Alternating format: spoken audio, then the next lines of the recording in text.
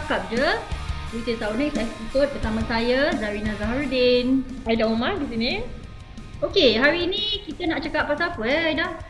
Topiknya pasal yang amat saya rasa masih baru dalam kalangan masyarakat Melayu. Itulah. Dan saya rasa ini satu topik yang agak menarik sebab baru tapi kita perlu memperkenalkan kepada masyarakat kita, iaitu peranan doula.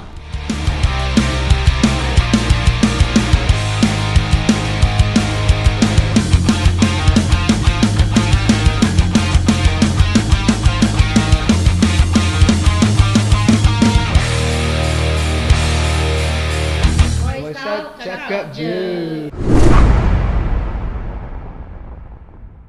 Usually I tekankan the importance of food as medicine. Jadi itu antara benda yang kita baikkan diri kita. Eating the right food as medicine. Yes, the food as medicine, bukan medicine as medicine. Okey. Yalah, sebenarnya kita kena balik pada fitrah lah. Cik senang cakap balik pada fitrah. Betul tak? Makan benda yang memang betul-betul asli. Lahir bersalin secara asli, baru kita jadi orang asli. Jangan jadi orang asli. Jadi orang asli. Taklah, pasal kita sekarang dah banyak orang plastik-plastik kan. We must be original. Okay, Aida, anything to add? Okay, because for me my first child ni, the labor was I was in labor for about more than 50 hours. Pasal the pembukaan rahim tu never open. I never dilated. Did you start to contract already? Yeah, my water bag already started leaking already. Okay. So started leaking already. Then doctor did vagina exam, and then found the water bag already burst. So but in my case the doctor waited to try to let me have a natural labor, give birth naturally. But after 50 hours, the doctor said, no dilation.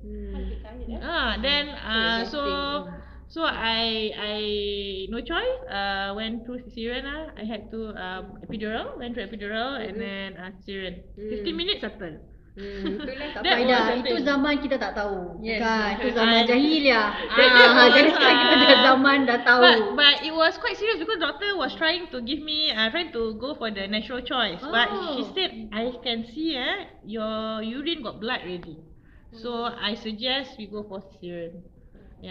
My husband who attended all the birth classes said, cannot lah, we don't want to go for cesarean. But when she mentioned about the urine in the blood, then I was like, the blood in the urine. Then after that, okay lah, cesarean. Blood in the urine tu lepas dah masuk epidural ke tak? After the epidural. Just for everyone to know that you can get urinary tract infection or blood in the urine when you do some invasive procedure to your bladder. That means you dah masuk catheter tu memang dia dah introduce bacteria kat dalam. So the chances of you having is higher lah. Because after 50 hours I only dilated I think 2 cm or 3 cm. After 50. So it was like jadi semua orang pun kadang-kadang tanya kenapa I tak dilate. Jadi antara benda yang you belajar yang I akan ajar tu ialah macam mana nak mempercepatkan dilation dengan pemakanan. Jadi antara pemakanan yang melambatkan dilation ialah gula. Sebab kalau you makan gula, kita sebenarnya mesti hadkan pengambilan gula kita 4 teaspoons a day sahaja. Right? Tapi kita selalu, according to doktor punya study, kita selalu exceed 20 to 24 teaspoons yang kita tak berapa sedar sebab dalam pemakanan, dalam air yang kita minum, benda-benda yang additional yang kita tak sedar. Tak nampak jadi kita dah overload on excess sugar every single day. I agree. Sugar is something. It's a silent killer. It's a silent killer lah. It's not good. Yang paling tak bagus untuk ibu-ibu bersalin ialah gula induces inflammation in your body. Bermakna gula tu membengkakkan organ dalaman badan kita lah.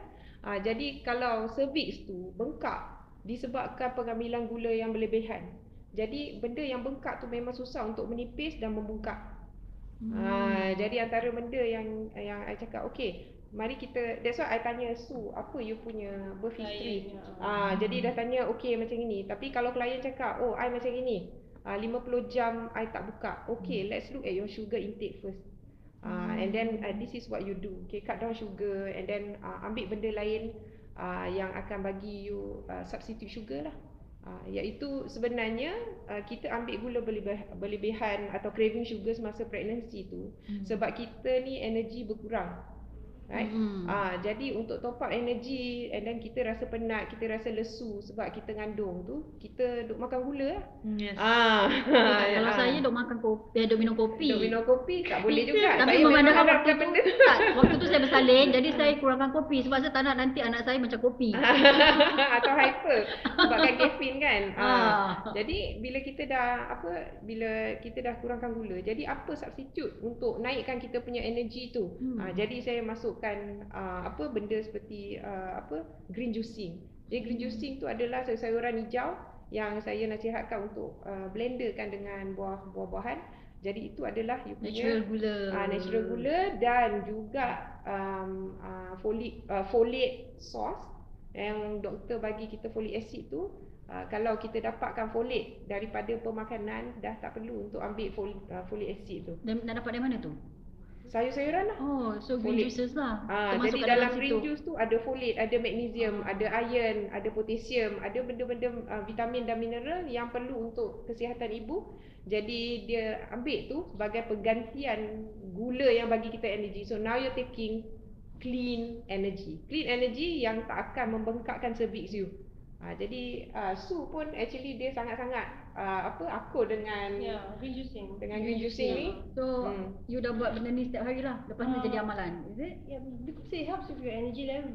So kita ada, I even bought a juicer lah. Kita with celery, green apples, kale, spinach. It helps lah. My husband pun cakap, it does help with his energy level. Jadi suami dia Fikri dia pun amalkan green juicing ni. Dia cakap dulu memang dia kuat kopi kopi. I always lethargic, you know. When you eat sugar banyak-banyak kan you rasa macam crash, sugar crash. Sugar high and sugar crash. Jadi dengan dua-dua suami isteri amalkan pengambilan green juicing ni, kira macam dah promo green juice tapi tak dapat duit. Ini betul lah. Your own investment. Even husband dia cakap, now I don't need caffeine anymore. I don't need your coffee. This green juice actually give me more energy and less sugar crash and sugar high. Okay, jadi Soeda, saya nak tanya, anda mengambil khidmat dula. Okay, this is very important question. Nanti even the listeners nak tahu, adakah ia satu jumlah yang dimampui? Okay. Pasal kita bukan apalah, we can hear all the good things, but at the end of the day, what is our budget? Sebab ini di atas kos jumpa doktor, kos hospital kan, ni additional cost. Jadi pada pendapat anda lah, adakah for me I put aside Kaffa is very flexible. I've done my payment arrangement with her, which is to my flexibility lah.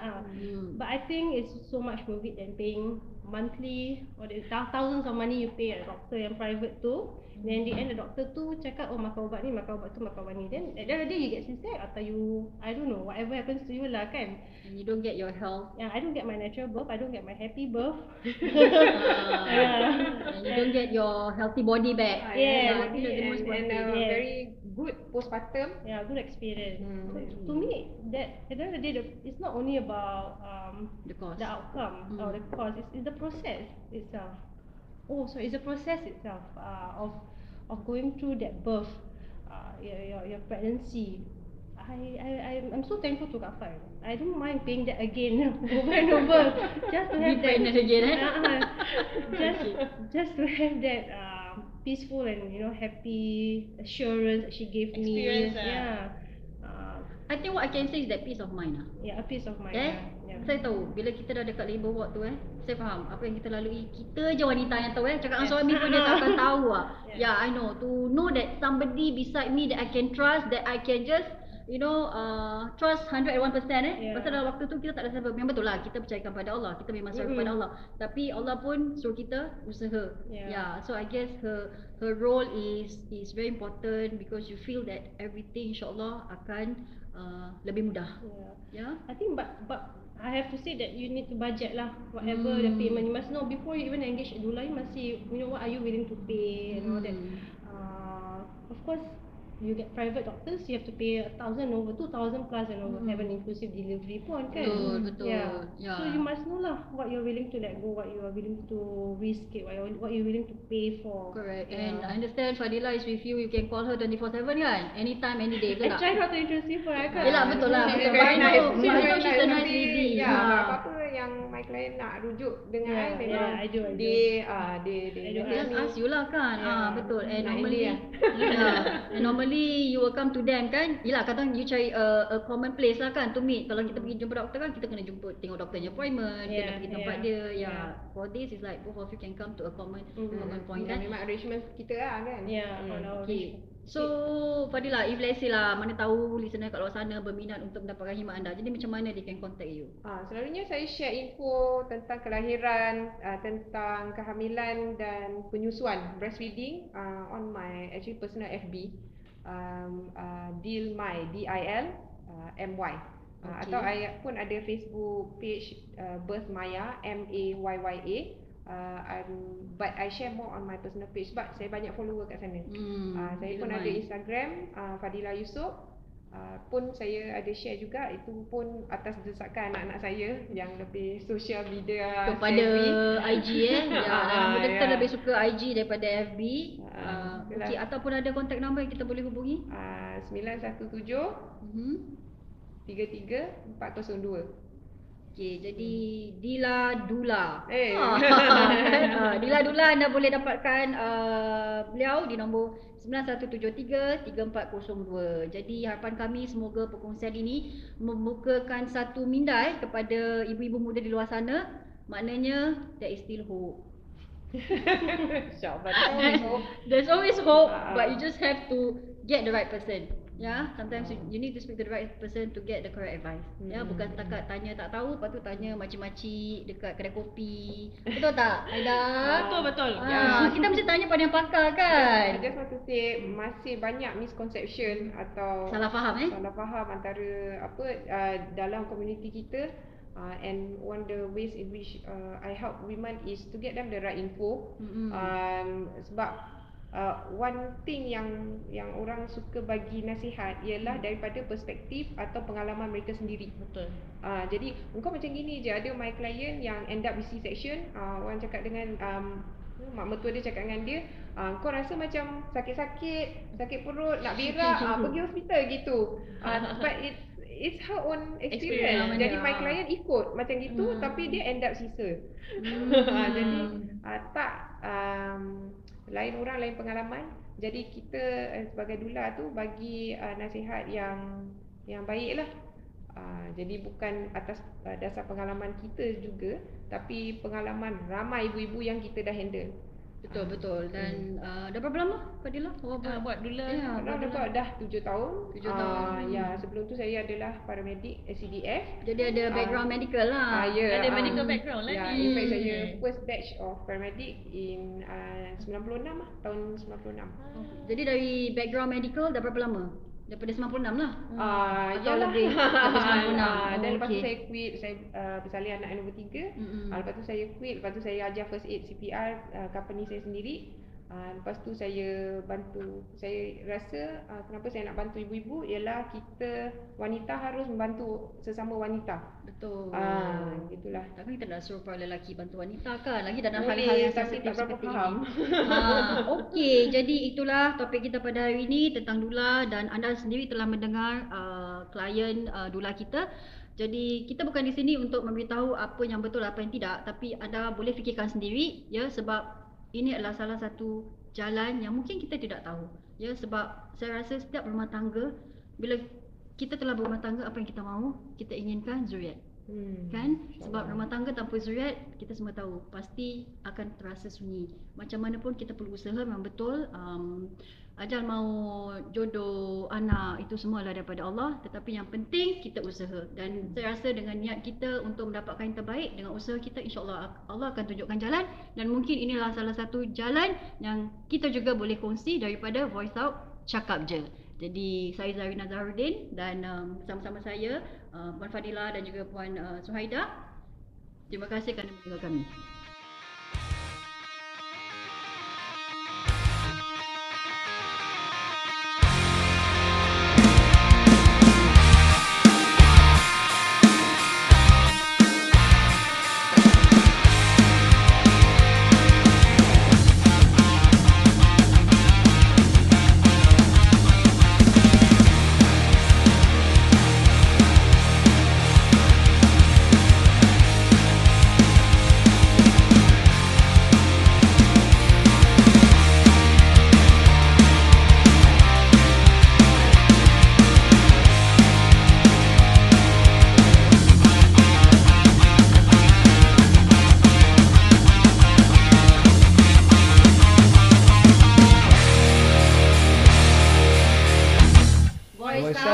cakap je.